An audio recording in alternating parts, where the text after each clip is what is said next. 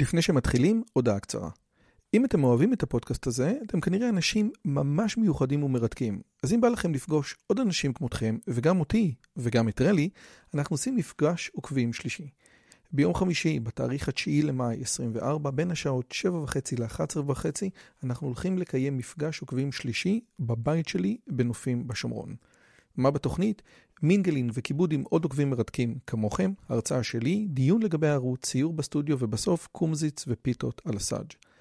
הרשמה מראש היא חובה וניתן לעשות את זה בקישור שבתיאור הערוץ או לחפש את הלינק ביוטיוב. נשמח מאוד מאוד לראות אתכם. ועכשיו לשיחה.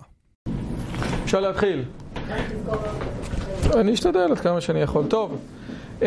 ערב טוב, ברוכים הבאים לכולם, ערב משמח מאוד, ברוך השם, פעם ראשונה אנחנו מתחילים אשכרה לקרוא את המורה, חלק א' פרק א', ולשמחתנו הרבה בתרגום שלנו יש לנו דברים מאוד נוחים. מי ששם לב, בעמוד הראשון יש בדיוק מה הולך. אז מה אנחנו הולכים לעשות היום? קודם כל, היום אנחנו הולכים לדבר על חלק א' בכלל, על שלושת החטיבות שיש לחלק א', ונתחיל מחטיבת המונחים, עוד מעט נדבר על זה. ואז נדבר על הפרק הראשון שאומר בעצם מה פירוש המילה בצלם. בדרך כלל נהוג לקרוא, אנחנו נקרא את הפרק בשלוש קריאות שונות. הקריאה הראשונה היא הקריאה הפשוטה, הקריאה השנייה היא הקריאה המתוחכמת יותר, והקריאה השלישית היא הקריאה המתוחכמת יותר. אני מסתמך על מאמר שכתב זאב הרווי, שכותב כיצד להתחיל ללמוד את מורה נבוכים חלק א' פרק א'. אז יש לו מאמר שנקרא איך ללמוד את מורה נבוכים, מה באמת פרק א' אומר ומה הוא לא אומר. אז אם אתם מסתכלים טוב, ואני מסתכל על הדבר הזה, כן? חלק א' מתחלק לשלושה חלקים. החלק הראשון נקרא פרקי המונחים, והוא מפרק א' עד פרק מ"ט. לא סתם, הרב אבינר, שהוא כותב את הפירוש שלו, כותב אותו מפרק א' עד פרק מ"ט. כי מפרק א' עד פרק מ"ט זה המונחים. הרעיון של המונחים זה בעצם המילון הפילוסופי. ואז אנחנו מקבלים את המיקום, כן? המונח צלם, המונח תמונה, המונח הביט, חזה, ילד, מקום, כיסא, ירד, עלה, ישיבה. ובעצם בצורה פשוטה, הרמב"ם בעצם עובר איתנו מונח אחרי מונח ואומר לנו, תקשיבו טוב, שאומרים אלוהים יושב, הוא לא באמת יושב. שאומרים אלוהים עומד, הוא לא באמת. והנה אנוכי ניצב עליך, כן? אתם יכולים לקחת את כל המונחים, זה לא באמת. אנחנו מתחילים מהדבר, הרעיון זה כיסא, כיסא זה משהו שכולנו מכירים. אבל כיסא זה גם משהו שמדבר על רוממות, כן? על כיסא כבוד מלכותו. הוא לא יושב על כיסא, אין לו כיסאות מאיקאה, אבל עובר את כל הדברים האלה. כשאני התחלתי לחשוב על זה שנלמד מורה נבוכים, הרעיון היה באמת להתעלם, לא לעשות את כל זה, כי הרמב"ם כתב במאה ה-12 ויאללה, מספיק, הבנו. אבל מסתבר שמה שהרמב"ם אומר, יש לזה כמה וכמה רמות, אז עוד מעט נראה את זה. הדבר השני, אחרי שהרמב"ם מדבר על המונחים, הוא מדבר על התארים, אוקיי? וזה מה שנקרא תורת שלילת התארים, זאת אומרת שעל אלוהים אי אפשר להגיד משהו חיובי, רק ניתן להגיד משהו שלילי. כן, מה אלוהים לא? אתה לא יכול לייחס שום דבר לאלוהים שהוא חיובי, מכיוון שאלוהים הוא טרנסצדנטי, כן, שזאת מילה מפוצצת להגיד שהוא מחוץ לעולם ההיכרות שלך, הוא מחוץ לעולם ההבנה שלך, הוא מחוץ כל דבר שאתה חושב, כן, מתוך העולם הקטן שלך, שאתה מייחס לאלוהים, זה לא נכון. ואז אתה צריך רק להגיד שאלוהים הוא לא. והדבר הנוסף שהרמב"ם מדבר עליו זה הפרקים האחרונים, שזה פרקי הכלם, כן? אותה פילוסופיה ערבית מגויסת, שבעצם מנסה לגייס את האסלאם, אני אגיד את זה אחרת, שבעצם לוקחת את אריסטו ומאסלמת אותו, כן? זאת אומרת, יש לה את הפילוסופיה מצד אחד, הפילוסופיה האריסטוטלית, ויש לה את האסלאם מהצד השני, והשאלה היא, אוקיי, איך אנחנו יכולים לחיות גם עם זה וגם עם זה? לכאורה הרמב"ם יגיד, לכאורה זה דברים שדומים למה שהרמב"ם עושה. במה זה שונה? לפי הרמב"ם, הכלם הם מגויסים. זאת אומרת, הם קודם כל יורים את החץ ואז זורקים את המטרה. זאת אומרת, ואז מסמנים את המטרה. הם בעצם יודעים שהם צריכים להגיע לזה שהעולם נברא ושזה שאלוהים מחליט, ולכן הם מגויסים. אומר הרמב"ם, אני מסכים עם המסקנות שלכם, אני לא מסכים עם הדרך. יש איזה משפט יפה של אחד הפילוסופים, זה לא שהדעות זה לא שהמציאות הולכת אחרי הדעות, הדעות הולכות אחרי המציאות. תגיד את האמת. אבל אנחנו נכנסים עכשיו למה שנקרא פרקי המונחים. ובפרקי המונחים עכשיו אנחנו עוברים להקדמה של פרקי המונחים, כן, עמוד 39, ובעצם ההקדמה של מקבילי פה היא מעניינת, מי שרוצה יכול לקרוא את הכל, אבל לפי דעתי צריך לחדד עמוד 39. אני רוצה לחדד פה שני דברים. בסופו של דבר הרמב"ם יתחיל מזה שיש לו סילוק האל, זאת אומרת סילוק ההגשמה. האל זה לא דבר פיזי, זה הרעיון שאיתו הרמב"ם יתחיל. מהצד השני הדבר הזה הוא מוזר. הרמב"ם מקדיש לזה 49 פרקים, כאשר הוא אומר באחד מהפרקים האחרונים, זה ראוי שכל ילד יודע את זה. מי שיודע ממשנה תורה, מהלכות יסודי התורה, זה כתוב במשנה תורה בהלכות יסודי התורה. זאת אומרת, חוסר ההגשמה של האל, זה דבר שאנחנו אמורים ללמד כל ילד קטן, כן? אני אתן איזושהי דוגמה. אני מתחיל באלף. רובד זה שהוא תיאור האל בסילוק ההגשמה, זאת אומרת, אל תחשוב שאלוהים זה כמו איזה סבא זקן, כן? שהוא הרובד הפשוט מוצר בספר. מטרתו הראשונה של חיבור זה הוא ביאור משמעותם של מונחים המופיעים בספרי הנבואה, זה כבר קראנו. ובפרקים רבים הרמב"ם מבאר כמה מהמשמעויותיו של מונח מגשים, ומציין את המשמעות המופשטת הראויה למונח בזיקה לאל. כן, האל לא באמת עומד, לא באמת כועס וכן הלאה. אולם, אני קופץ, אבל ידיעת דבר זה, שהאל אינו גשמי, שראוי שידע אותה כל בן אנוש, אף ילד קטן, אינה בגדר סתרי תורה. כמו שאומר הרמב"ם במפורש בפרק למ"ה. עניין זה גם בפתיחת ספר משנה תורה. וזה לשונו, הכל משל ומליצה דיברה תורה בלשון בני אדם. מה זה דיברה תורה בלשון בני אדם? אתה עכשיו אומר לי סתרי תורה, מעשה מרכבה, מעשה בראשית, 49 פרקים אתה שם לי, אבל בפרק למ"ה אתה אומר, תקשיב טוב, זה ראוי שכל בן אדם ידע. אז מה המשמעות של הדבר הזה שהרמב"ם כותב אותו בצורה פשוטה במורה, במשנה תורה בתור משהו שכל בן אדם צריך לדעת? עד כאן השאלה מובנת. למה אנחנו מבזבזים זמן במורה נבוכים על משהו שהוא פילוסופיה וסתרי תורה, כאשר לכאורה היינו יכולים להבין את זה ממשנה תורה? האם זה השאלה מובנת? השאלה מובנת? נהדר. התשובה היא משהו כזה, יש פה כמה תשובות, אבל הרעיון הוא שאנחנו מנסים להבין דרך הדברים האלה איך אלוהים נגלה לאדם. שימו לב לחלק ב'. ניתן לראות שהרמב"ם סבור שפרשנות המקרא הנובעת ממילון המונחים באה לתאר את הדרך שהאל נגלה בה לבני האדם. זאת אומרת, כאשר אנחנו מדברים על אלוהים בצורה של המונחים האלה, אנחנו מדברים על הדרך שיש לנו מפגש עם אלוהים, כן? איך אני מבחינה סובייקטיבית תופס את אלוהים. עכשיו הוא יגיד פה מילה, שתי מילים מפוצצות, אבל לא צריך להיבהל. לא מהו האל במובן האובייקטיבי, מה שנקרא אונתולוגיה, מה פירוש הקיום, המשמעות, האקזיסטנס, כן? של האל, אלא במובן הסובייקטיבי, מהו האל בשבילי, מה שנקרא אפיסטמולוגיה, איך אני תופס את האל. ומכיוון שהאל נתפס, מכיוון שהאל פועל במציאות, עכשיו אתה יכול גם ללמוד, כן, מהו רחום, הפתח חנון, מהו חנון. מה זה הוא רחום?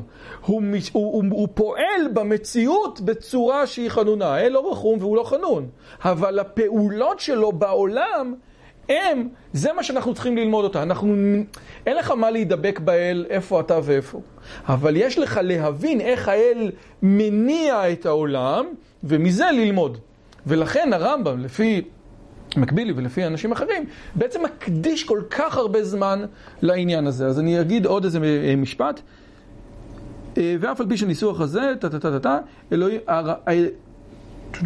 הרמב"ם אומר שהתורה אינו מתארת, זה בפסקה השנייה של 3 שורות מלמעלה, שהתורה אינה מתארת את האל בתארים העצמאיים, גם לא במשל, אלא את פעולות האל בעולמנו כפי שהוא נגלה לאדם. ושמות האל והתיאורים שלו גזורים ממעשיו. ונמצא שתיאורי האל במקרא הם רק משל לדרך התגלות האל בעולם. והדרך להגיע אל האל בעולם היא הכרת דרכו של האל בעולם. זאת אומרת, אם אתה רוצה להבין את אלוהים, תראה איפה הוא מופיע בעולם. ראינו כבר את הפילוסופיה הזאת אצל תומאס אקווינס. אז פה אנחנו מתחילים בסופו של דבר, פרק א', חלק א'. והשאלה היא, איך אנחנו באמת, אם אנחנו מסתכלים, כן, על המונחים, עושה רושם שהחלק הראשון, 49 פרקים הראשונים, הם בסך הכל מילון. מילון, מקום, כיסא, ירד, עלה, ישב, קם, עמד, אדם, ניצב, צור, טה. האם יש סדר לדבר הזה? האם הרמב"ם פה, כשהוא מדבר איתנו על המילים, האם הוא בוחר בצורה ספציפית, אני רוצה להגיד את המונח הזה קודם, ואני רוצה להגיד את המונח הזה אחר כך. האם אנחנו אמורים לחפש סדר במעבר בין פרק לפרק, או שזה פרקי מילון, פשוט זרק הכל לשם? זאת שאלה טובה, והתשובה היא שאנחנו לא יודעים. מי שניסה להכיר... בסדר הופעת המושגים האלה במקום כלשהו. אז קודם כל, כאשר אנחנו מדברים על סדר הופעת המושגים, הרמב"ם לוקח מושגים משלושה מקומות. המקום הראשון זה בריאת העולם, המקום השני זה מעמד הר סיני, המקום השלישי זה יחזקאל, חזון יחזקאל.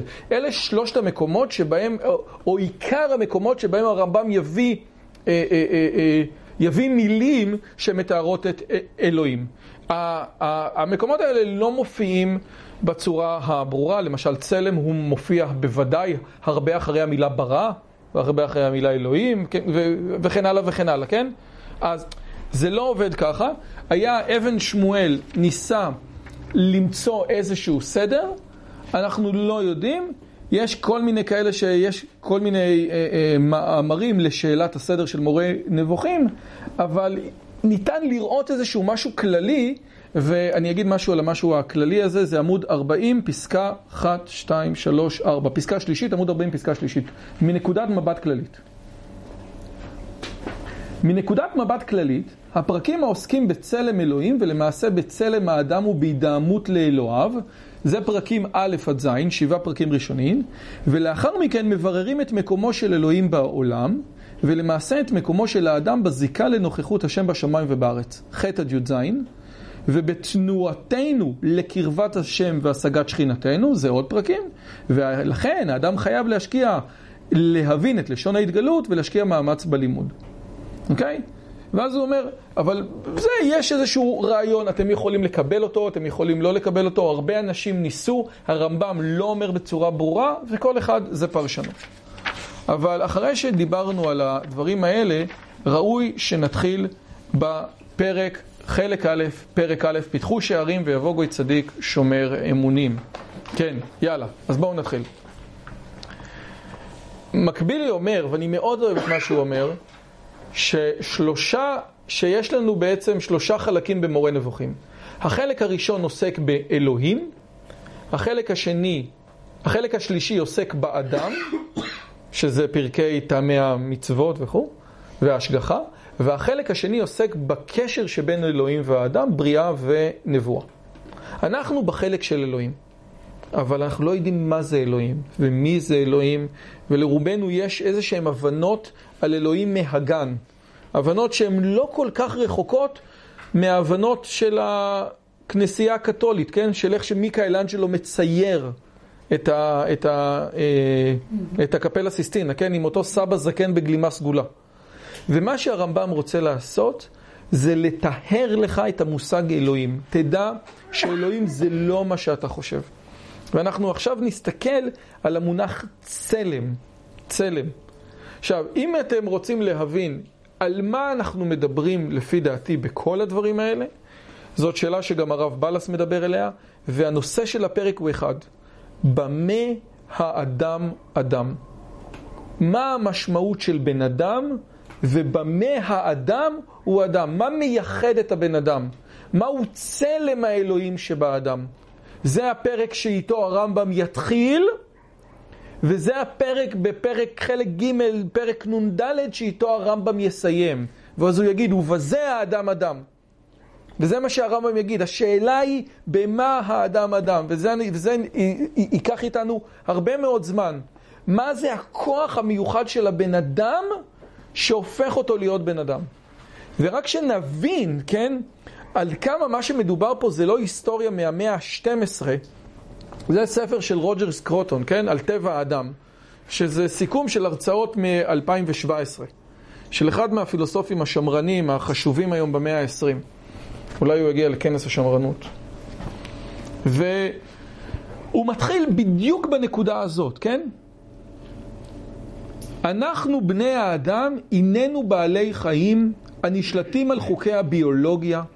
חיינו ומותנו הם תהליכים ביולוגיים מן הסוג שאנחנו עדים לו גם בבעלי חיים אחרים. יש לנו צרכים ביולוגיים, ואני מדבר על כל הצרכים. זה מאוד מאוד מאוד דומה לחיות, וכל מי שראה national geographic רואה שלחיות יש הבנה בלתי רגילה בכל דבר. ראיתם איך הפילים עושים הלוויות? מטורף, מטורף. אז מטורף, באמת. כל הרעיון שהחיה זה אוטומט, זה משהו שעושה רושם שמי שמדבר ככה לא ראה national geographic. באמת. יש לנו צרכים ביולוגיים, והגנים הנשמעים לציווי רבייתי משל עצמם משפיעים וכופים את עצמם עלינו. הציווי הגנטי הזה נגלה בחיינו הרגשיים בדרכים המזכירות לנו את הגוף ואת שלטונו עלינו. אתה רעב, אתה עצבני, אתה צמא, אתה אוכל פטריה, אתה כל משתנה. בסופו של דבר אתה בתוך העולם הפיזיולוגי שלך, והעולם הפיזיולוגי הוא די דומה לעולם של החיות. כן? להגיד משהו? כן. היום הסתכלתי, אני עובד בספרייה, מתקן ספרים שם, ראיתי שם את הספר על דינוזאורים. הדינוזאורים היו בכדור הארץ 200 מיליון שנה. שלטו בכדור הארץ, התפתחו לכל מיני סוגים בכל כדור הארץ. והם לא בנו אפילו מברג, הם לא בנו, או מכונה הכי פשוטה. והאדם הוא התפתח נגיד לפני 1,000,000 שנה, ותראה לאיזה טכנולוגיה הוא הגיע, כאילו לאיזה... אגב, אבל מה שאתה אומר זה מסוכן, כי בעיקר הפיתוחים הגיעו האדם המערבי. יש עדיין שבטים בפאפה ניו גיני שאין להם לא כלים ולא נעליים. אז לכן צריכים מאוד להיזהר עם זה.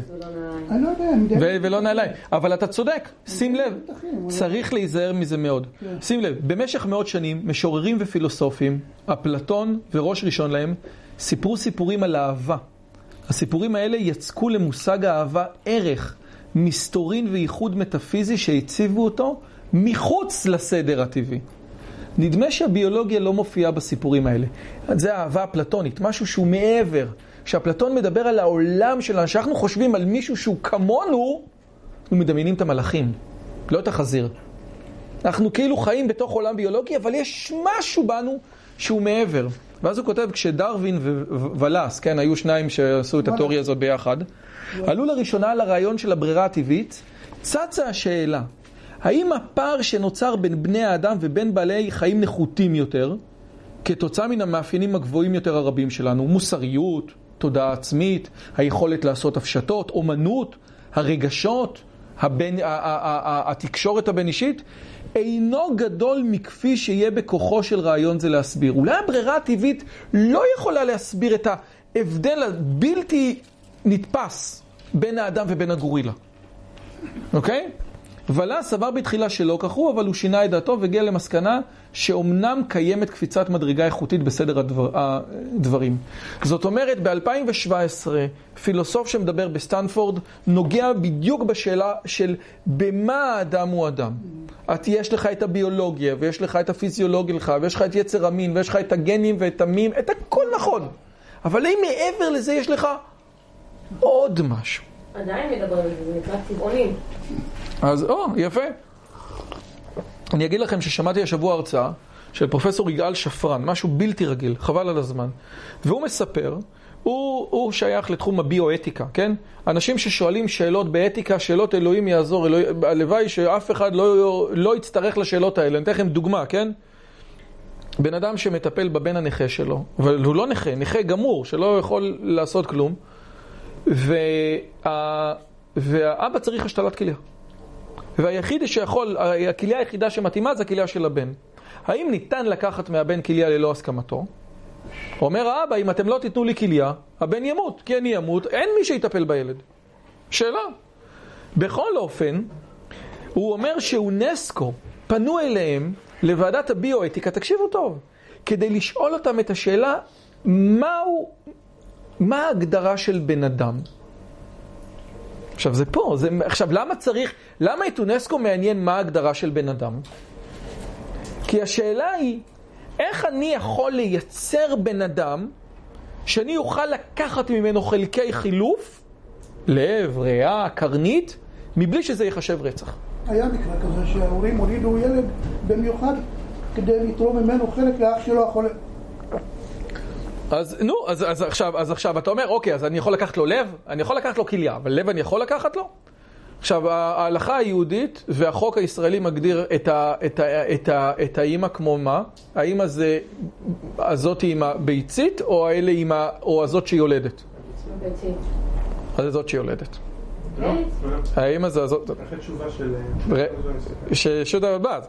עכשיו, האמא גם, עכשיו, פעם היו אומרים... רגע, שנייה. חכה, אני לפני שבוע. זה הרצאה טריה. למשל, באם פונדקאית, זאת אומרת, החוק אומר, יתנו לה, זאת אומרת, תוך שבוע ההורים שזה יבקשו צווי אימוץ ויקבלו את הילד.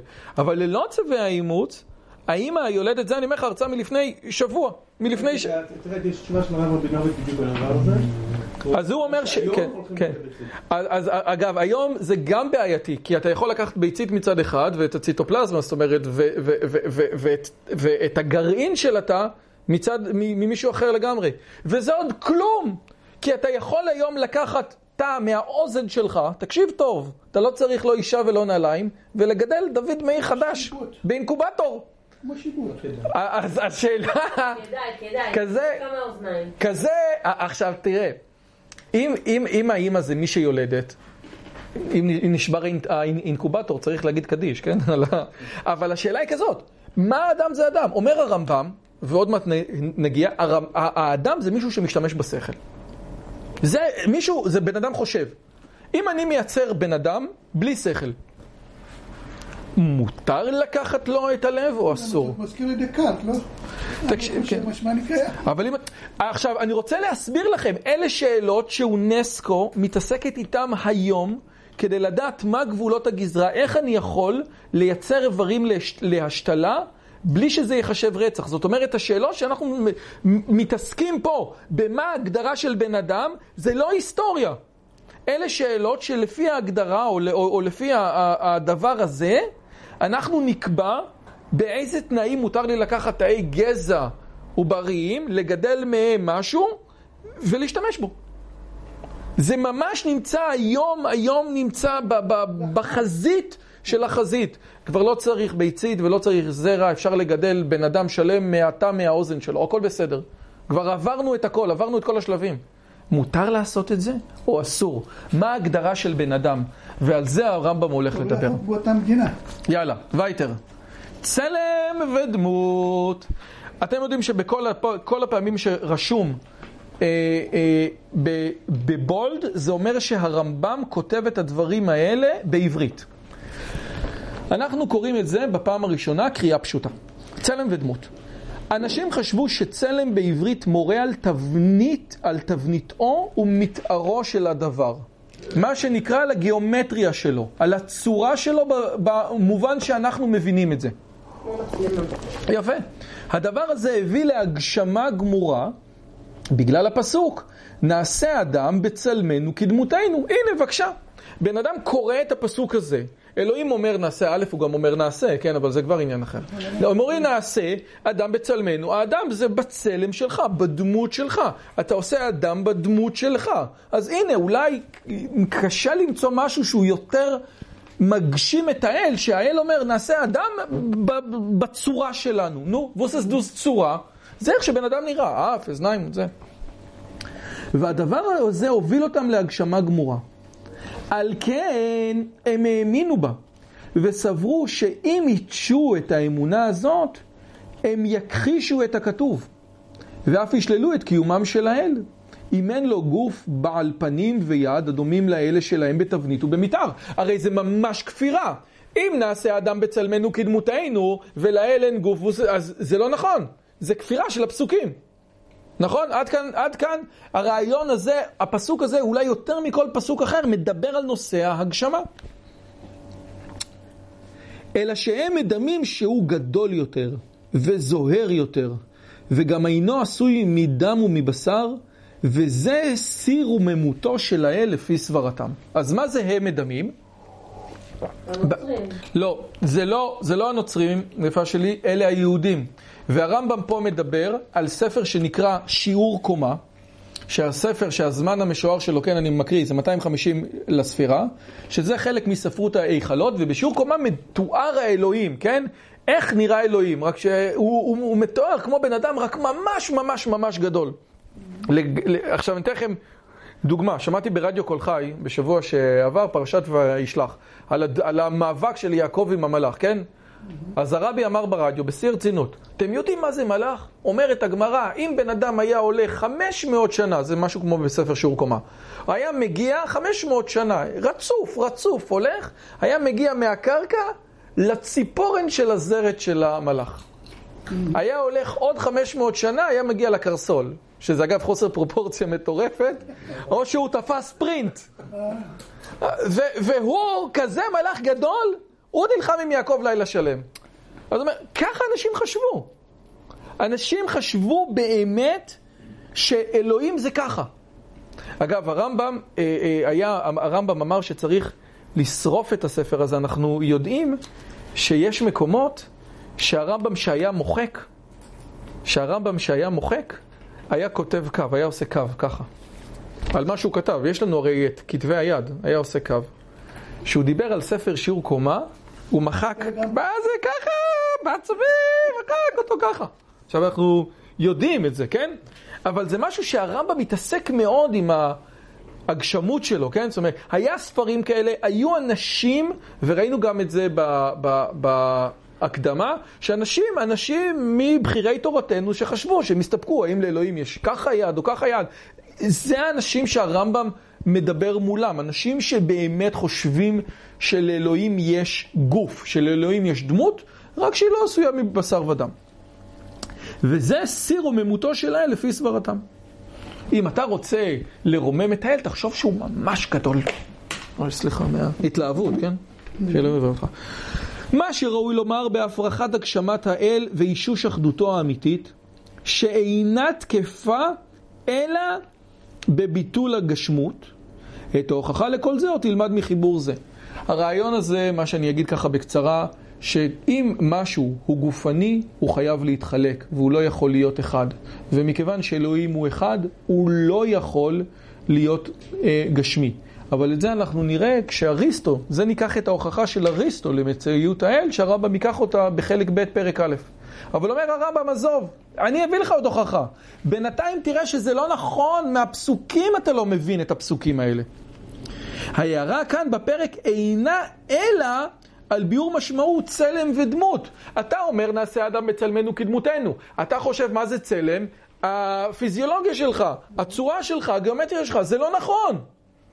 פשוט, בוא תסתכל על הטקסט, אתה לא מבין את הטקסט. אחרי זה אני אסביר לך בהוכחות פילוסופיות. אתה לא מבין את הטקסט. 3. אומר כך, הצורה המפורסמת בקרב ההמון, שהיא תבנית הדבר ומתארו. המונח המיוחד לה בעברית הוא תואר. כשאתם מדברים על צורה במובן שבונה, זה כמוני, כן? זה בעל צורה, אותו דבר, איזה צורה? אין לך צורה? אתם מתכוונים למה שבעברית אומרים תואר. אוקיי? זה מה שנקרא יפה תואר ויפה מראה, כן? או מה תוארו? ואתה אומר איש זקן עולה והוא תמהיל. איך הוא נראה? כן? איך הוא נראה? התואר זה הדרך. זה אם היה כתוב, אומר הרמב"ם, נעשה אדם בצלמנו כתוארנו, זה חמור מאוד. אבל זה לא כתוב. מה שאתה מתכוון במשהו שנראה כמוך, זה תואר. זה לא צלם. כתואר בני המלך, אבל הצורה המלאכותית, אני אעשה את בכלי המנחה, יתארהו בשרד ובמחוגה יתארהו. כן? מה זה יתארהו בשרד ובמחוגה? יתארהו? כן, שאני כאילו מסרטט, אני מסמן באמצעות השרד והמחוגה. המונח הזה אינו חל על האלוה, יתעלה כלל חלילה וחס. זה לא קשור, זה לא מה שאלוהים אמר. מה זה צלם? אילו צלם חל על הצורה הטבעית. כלומר על העניין המגדיר את עצמותו של דבר ועושה אותו למה שהוא. והוא מהותו האמיתית באשר הוא המצוי הזה. ועניין זה, עוד מעט אני מסיים את 4 ואני מסביר, ועניין זה הצלם, המגדיר את העצמות אצל האדם, הוא מה שבאמצעותו מתבצעת ההשגה האנושית. בשל אותה השגה שכלית נאמר עליו בצלם אלוהים ברא אותו. צלם זה משהו אחר לגמרי, אל תתבלבל. צלם, שאנחנו אומרים צלם, זה הדבר שעושה את המהות למשהו. בעצם תכונה. עוד תכונה, אנחנו לא. למה זה לא תכונה? כמו שאומרים, איבד את צלם האדם. אז אני אגיד לך למה זה לא תכונה. כי למשל, התכונה של הכיסא הזה, זה שהוא לבן. אבל זה לא הצלם שלו. זה לא המהות שלו, כי הוא יכול להיות שחור. והתכונה שהוא עשוי מפלסטיק, אבל זה לא המהות. אלה דברים במקרה. נכון? זה בדיוק הפילוסופיה של אריסטו. לעומת זה, הכיסא בתור מנגנון או בתור מכשיר שנועד לישיבה, זה בעצם, זה המהות, כן? מהו צורת הסכין, אומר הרב שרקי אוהב להגיד את זה? החידוד. סכין יכול להיות ממיליון דברים, אבל הוא לא סכין אם הוא לא חד. זה לא עובד, כן? הצלם זה הדבר באדם שעושה אותו. הנה, גם לחיות יש פיזיולוגיה, וגם לחיות יש עברי מין, וגם הכל נכון. יש משהו באדם, לא רק במאה ה-12 מחפשים את זה, גם במאה ה-21, שמייחד אותו, באמת מייחד אותו. זה מה שהרמב"ם שואל. וכמו שרלי אמרה מקודם, הסוגיה הטבעונית, בעומק שלה זה בדיוק זה. מי שמכיר היום את הפילוסוף פיטר סינגר, הוא לא מדבר על זכויות בני אדם. הוא מדבר על זכויות בעלי חיים, כאשר כולם על הרצף. למה? ואגב, ולפי פיטר סינגר, זכויות של כלב הם יותר מזכויות של יצור מפגר, או של בן אדם מפגר. מכיוון שהוא מרגיש יותר וחווה יותר. זאת אומרת, עוד פעם, השאלה היא אם כולכם על הרצף, או שיש פה משהו שהוא מהותי. וזה מה שהרמב"ם אומר. ואצל האדם, אז מה זה אצל האדם? אז אצל הרמב"ם אומר, אצל האדם זה הכרה השכלית. הוא מה שבאמצעותו מתבצעת ההשגה האנושית. בשל אותה השגה שכלית נאמר עליו בצלם אלוהים ברא אותו. זאת אומרת, כי האדם יכול לתפוס את אלוהים, זאת אומרת, זה בצלם שהוא מסוגל לתפוס את אלוהים. עכשיו שימו לב, מה הקשר בין ההשגה השכלית ובין המוח? זאת שאלה קשה. כי בצורה פשוטה ההשגה השכלית היא במוח, כן? אבל זה משהו... חשיבה על חשיבה? אבל לא, חשיבה על חשיבה זה מה שאנחנו עושים. ברור לי לגמרי שאני חושב אלוהים יברך אותך. ברור לי לגמרי שאני חושב 2 ועוד 2 שווה 4. קורים תהליכים פיזיולוגיים, חשמליים פה, בתוך הגולגולת, באמצע פל, כן? במה שיש פה. אבל 2 ועוד 2 שווה 4 בתור מחשבה, זה לא קשור למוח. המחשבה היא מנותקת מהמוח. שימו לב, עוד מעט הרמב"ם יגיד פה הרבה פעמים שכל, שכל, שכל. זה לא שכל במובן של מוח פיזיולוגי. זה איזושהי תובנה שהיא לא זה נכון שכדי לחשוב אני משתמש במוח. אבל זה לא המוח הפיזיולוגי שעליו הרמב"ם מדבר. אוקיי? אלא זאת ההכרה, המחשבה שבן אדם אומר, והמחשבה הזאת היא מחשבה שהיא מופשטת. האם יש לה ביטוי במוח? האם בן אדם שחושב מחשבה מתמטית מסובכת, המוח שלו נראה אחרת כי יש יותר דם בשביל שהמוח יעבוד? בוודאי. אבל זה לא המחשבה. זאת אומרת, המחשבה צריכה את המוח, אבל היא לא המוח. ועוד פעם שנייה. אז מה זה ההשגה השכלית, מה שאמרת? ההשגה השכלית זו אותה מחשבה. המחשבה שלך היא לא המוח שלך. כן, אבל גם כן את חושב מחשבות שהן מתרחשות במוח, אבל הן מחוץ למוח. אז הוא חושב 2 ועוד 2 שווה 4, הוא חושב דברים אחרים. אז זה בדיוק העניין, שנייה רגע.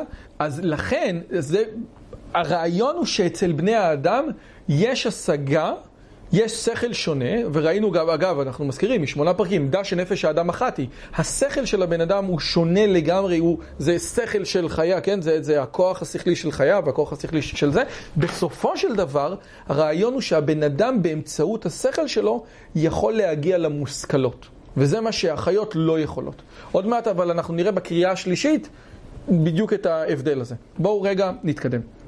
אבל לכן נאמר צלמם תבזה. אוקיי. למה? כי הביזיון שייך לנפש, שהיא צורת המין, לא לתבנית האיברים ומתארם. שכתוב שדוד המלך מבקש מאלוהים צלמם תבזה, לגבי האלילים, למה הוא מתכוון?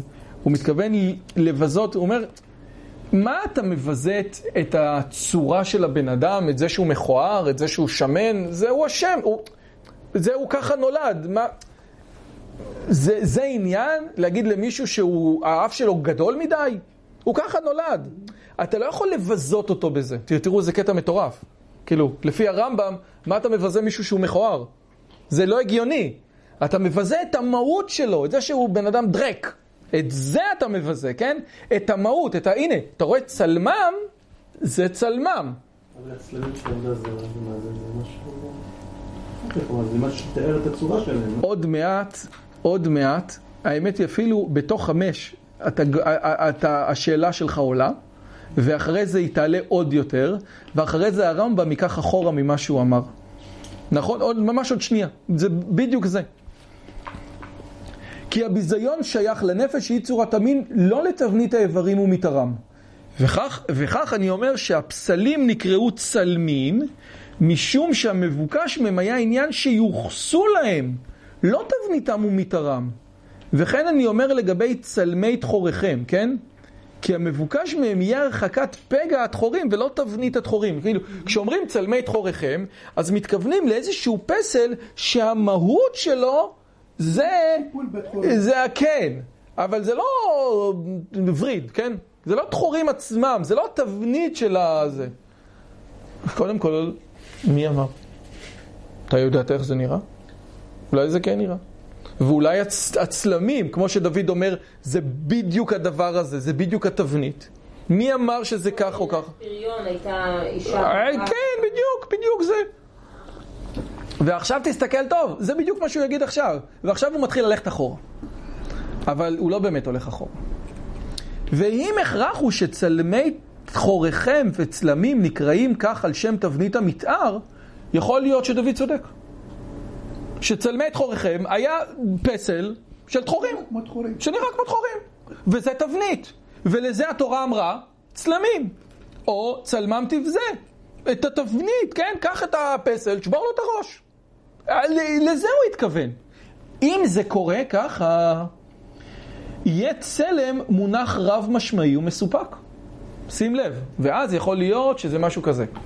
שהצלם, פעם אחת הוא אומר שזה המשמעות, שזה המהות, שזה הצורה של הדבר, אבל לפעמים צלם זה תבנית. אז עכשיו אתה צריך לדעת מתי זה מה.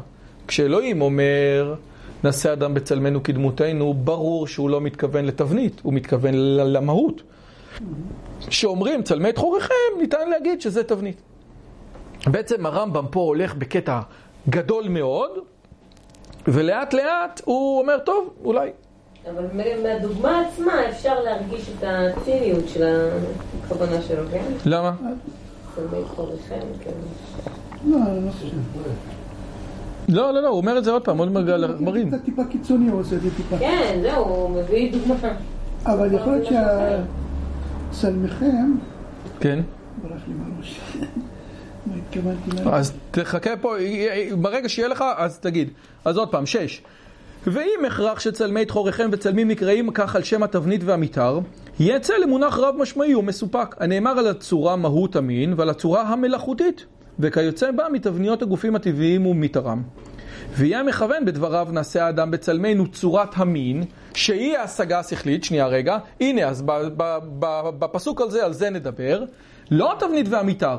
והרי ביארנו לך את ההבדל בין צלם לבין תואר, וביארנו את משמעות צלם. כן, רציתי לשאול משהו. אולי כן. נעשה אדם בצלמנו ונותנת לאדם עם תכונות שלנו. מה זה התכונות שלנו? איזה תכונות יש לאלוהים? תכונות יש להם. אבל לאלוהים אין תכונות. תכונות של האדם יש, גם לאלוהים יש. אבל אנחנו לאלוהים אין תכונות בשלב הזה. ועוד פעם, אנחנו נראה שאין לו תכונות. וזה בדיוק העניין. עכשיו, מה זה... כשאומר צלם, הוא מתכוון לתכונות. כשאומר, כל המהות של הדבר זה הצלם שלו. זה המהות. אבל אמרתי לך, יש, אוקיי, אני מוכן לקבל, רק, שים לב, יש תכונות שהן במקרה, כמו זה שהכיסא לבן, ויש תכונות שהן במהות, נכון? שים לב שאתה מדבר על תכונות, כמו תכונות האדם שהוא בן אדם חושב, שים לב שאתה מדבר על תכונת המהות. זה לא שהבן אדם יכול לרוץ, זה לא שהבן אדם חזק, זה לא רלוונטי, גם השור הוא חזק. זה שהוא אכל מעץ הדעת, זה נתן לו תכונות, אולי חלק שהתכונות של אלוהים. כן, אבל זה אנחנו נגיע בפרק הבא. בינתיים, נכון, אבל בינתיים אנחנו עוד לא בשלב הזה, אנחנו לפני פרק ב' של עץ הדעת, אנחנו פה. ולכן אני אומר, אני מסכים איתך, הדבר הזה ניתן להגיד שזה תכונות, אבל זו תכונה שהיא מהותית לבן אדם, כן? העובדה שאתה אוהב חריף זה לא מהותי לך, או לא אוהב חריף זה לא מהותי לך. העובדה שאתה בן אדם, מה מהותי בזה שאתה בן אדם? אז אוקיי, אז דיברנו על צלם, נעשה אדם בצלמנו כדמותנו. שימו לב, מה שאני מדבר עכשיו זה קריאה פשוטה של הרמב"ם. ואילו דמות, הוא מונח הגזור מדמה, אוקיי? שאני מדמה א' לב'. איך אני מדמה? בכל דבר אני מדמה? לא, באספקט אחד. וגם הוא דומות בעניין. כי דבריו דימיתי לקהת מדבר. שדוד אומר דימיתי לקהת מדבר. לא באו לומר שהוא דומה לה בכנפיה ובראשה, אלא שיגונו דומה ליגונה, וכיוצא בזה, כן? היה אחד, בעל הקרקס, שאל, אז הבעל הקרקס אומר לו, מה אתה יודע לעשות? אומר לו, אני יודע לחכות ציפורים. אומר לו, לחכות ציפורים, יש לי הרבה כאלה, עזוב, אני לא רוצה אותך. הוא אמר, בסדר, ואף מהחלון. כן? השאלה, במה אתה דומה לציפורים? כן? במה אתה מחכה ציפורים? כן? בכל מיני אספקטים ניתן לחכות ציפורים. כן? כן. וכיוצא כל עץ בגן אלוהים לא דמה אליו ביופיו. זה דומות. אומרים שהוא לא דמה אליו ביופיו. הוא לא היה יפה כמו, הוא לא היה דומה לו, כן? חמת למו כדמות חמת נחש, או דמיונו כאריה יחשוף לטרוף, כן? כולם דומות בעניין. זה לא שהוא כמו אריה, אלא שהוא כל הזמן מחכה, הוא רוצה, כן? וכיוצא בזה נאמר דמות הכיסא. דומות בעניין הרוממות והנכבדות, ואנחנו גם נגיע עוד מעט מה זה כיסא, שכיסא זה רוממות. אז יש לנו פה שני דברים, יש לנו צלם ויש לנו דמות. דמות זה בעניין, זאת אומרת האדם דומה לאלוהים במה, שימו לב, במה האדם דומה לאלוהים בדמותנו, וכיוון שהאדם מתייחד בעניין מופלא מאוד שבו, שאיננו קיים בדבר מן הנמצאים מתחת לגלגל הירח, והוא ההשגה השכלית שאינה משתמשת לא בחוש ולא באיברים ולא בגפיים. הבן אדם ההשגה השכלית שלו היא לא בחוש. אוקיי? עכשיו תגידו רק שנייה, אבל הראייה היא בחוש, והשמיעה היא בשוש, היא בחוש, והמישוש הוא בחוש, הוא בשוש, כן. והמישוש הוא בחוש, וגם ההשגה השכלית היא במוח. לא. ההשגה השכלית יש בה משהו שהוא מופשט, כן? זה מה שהוא רוצה להגיד. נכון שיש מוח. אנחנו לא מדברים על זה. ההשגה השכלית, 2 ועוד 2 שווה 4, זה אמת שאני תופס אותה עכשיו, אבל איזושהי השגה שכלית, כאילו, סכום הזוויות במשולש שווה 180, כן? זה לא קשור למוח שלי דווקא. השגתי את זה עם המוח שלי, אבל יש לזה השגה שכלית שהיא חובקת עולם, כן? ההשגה השכלית הזאת שהיא לא בחוש, היא דומה להשגת האלוה שאיננה על ידי אמצעי. במה אני דומה לאלוהים? כמה הוא לא בחוש, אף אני ההשגה השכלית שלי לא בחוש. כמו שאותו לא ניתן לתפוס בחושים, גם ההשגה השכלית זה משהו שהוא לא בחוש. עכשיו תגידו לי, אבל זה לא בדיוק אותו דבר, צודקים. אף שאין זה דומות באמת, אלא במבט ראשון בלבד, ובשל אותו עניין, כלומר השכל אלוהי הדבק בו. נאמר על האדם שהוא בצלם אלוהים ובדמותו. לא שהעלית עליה הוא גוף, כך שיהיה בעל תבנית. יפה. אז בעצם, אחרי שראינו את פרק ראשון, בקריאה הפשוטה, אומר הרמב"ם את הדבר הבא. יש לנו צלם, יש לנו דמות, ואותנו מעניין במה האדם אדם.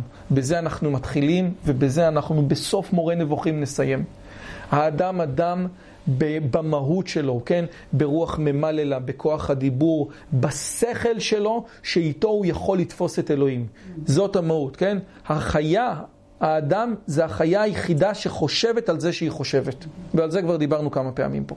זה מעולה. אומר לך, שתדע לך, שאתה מדבר דומה, או שזה כמוני, אתה מדבר על תבנית. אבל צלם זה בכלל לא זה. צלם זה המהות, זה הדבר, התכונה, כמו שאליעזר אומר, שהופכת את הבן אדם, שהופכת את הדבר למשהו. וראינו את זה בצלמי תחוריכם, וראינו את זה בצלמם תבזה, אבל הרמב"ם לא מוכיח. הוא לא משכנע מהפסוקים שזה זה. אפשר לחשוב ככה, אפשר לחשוב ככה. יתרה מזאת, הרמב"ם אומר, תקשיב, ואם לא שכנעתי אותך? מה זה אם לא שכנעתי אותך? תכלס לא שכנעת. אם לא שכנעתי אותך שצלמי תחוריכם זה לא תחור, שצלמם תבזה זה לא לקחת את התבנית ולשבור לה את הראש, אז תדע שצלם זה שני דברים. צלם זה שני דברים. זה או זה או זה. כן? וגם זה וגם זה שמות מסופקים, ואתה צריך לדעת מתי זה זה. זאת הקריאה הראשונה של מורה נבוכים. מה הקריאה הראשונה של מורה נבוכים אומרת? שאני בא לתאר לך את המשמעות של המושגים בתורה. מבחינה לשונית. אתה רוצה לדעת מה זה צלם? תפתח עכשיו את המילון, צלם זה זה. עכשיו שתדע לך שצלם זה לפעמים ככה ולפעמים ככה. זה מה שהרמב"ם אומר, מבחינה, אני בא לתאר לך את המשמעות הלקסוגרפית, הם קוראים לזה, כן? את המשמעות הלשונית של המילים בתורה. אבל יש דרך אחרת לגמרי לקרוא את הפרק הזה. ובדרך האחרת לגמרי, אנחנו רואים משהו שונה לגמרי. וכדי לקרוא את זה בפרק השני, יש לי עוד זמן, נכון? תודה. נכון? מה השעה? יש לי עוד זמן. יש לי עוד זמן. וכדי לקרוא, ללמוד את זה בצורה אחרת, אנחנו מתחילים כיצד ללמוד את מורה נבוכים, חלק א' פרק א'. למה המאמר הזה הוא מפורסם? כי לאו שטראוס, הזה דיברנו על הרמב"ם, שאמר שהרמב"ם הוא חושב, הוא פילוסוף בעצם אריסטוטלי, הוא כתב מאמר שנקרא כיצד להתחיל ללמוד את מורה נבוכים, ב-1963. ובמאמר הזה הוא אומר את הדבר הבא, כן? זאת אומרת, לאו שטראוס אומר על חלק א' פרק א', אני מקריא. הרמב"ם רומז בכך לאופיו הכפול של הביאור שלו, כאן כמו במקורות אחרים. ביאור אחד ניתן לך, כבר ביארנו לך, כן? עוד מעט, הנה, שימו לב פה, והנה ביארנו לך, בשש, כן? והרי ביארנו לך את ההבדל בין צלם לבין תואר, וביארנו את משמעות צלם, ביארנו לך. כלומר לקורא הטיפוסי. ביאור אחר ניתן לקוראים בלתי מוגדרים. ביארנו. וביאור האחרון זה מתחווה רק כאשר שוקלים בין השאר את ההקשרים בין כל פסוקי המקרא הזה. אז יש פה שני דברים. יש ביארנו וביארנו לך. שימו לב שרוב הפרשנים לא מתעסקים בהבדל, אבל זה גם לאו שטראוס וגם זאב ארווי. מה אומר זאב ארווי? אומר זאב ארווי, תקשיב טוב.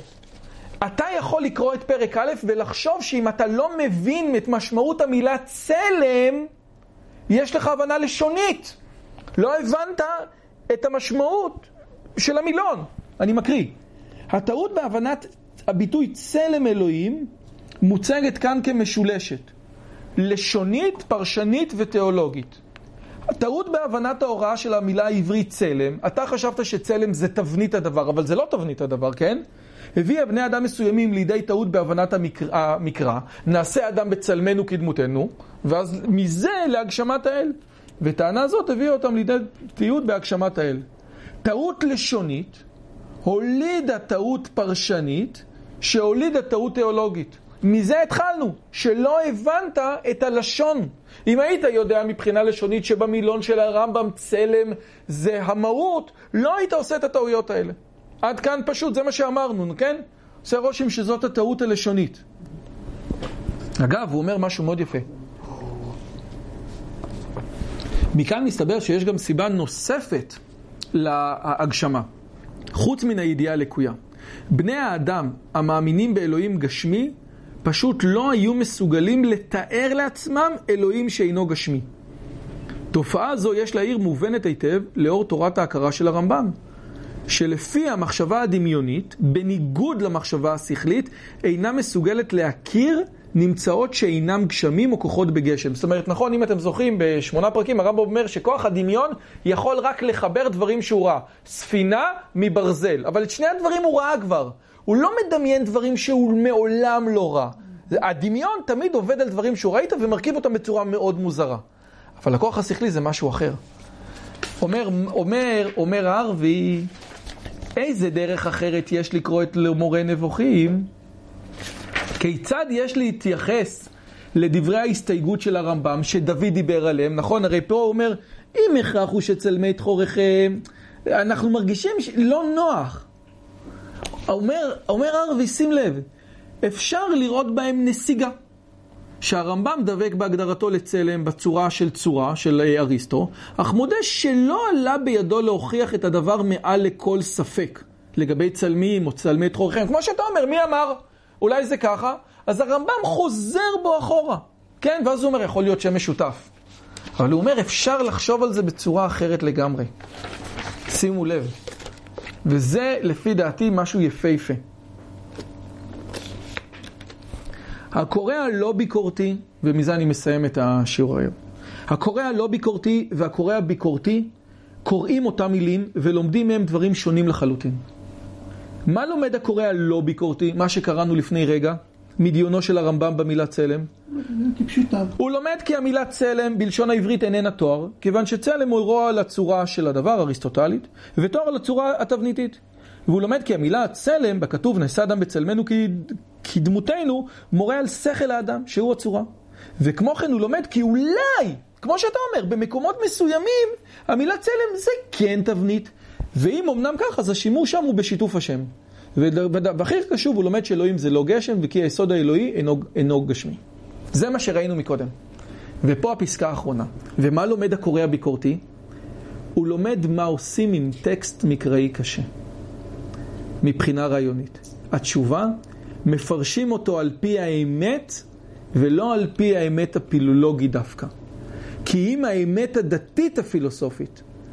זאת אומרת, הרמב"ם אומר, זה לא שאתה לא מבין את המילה.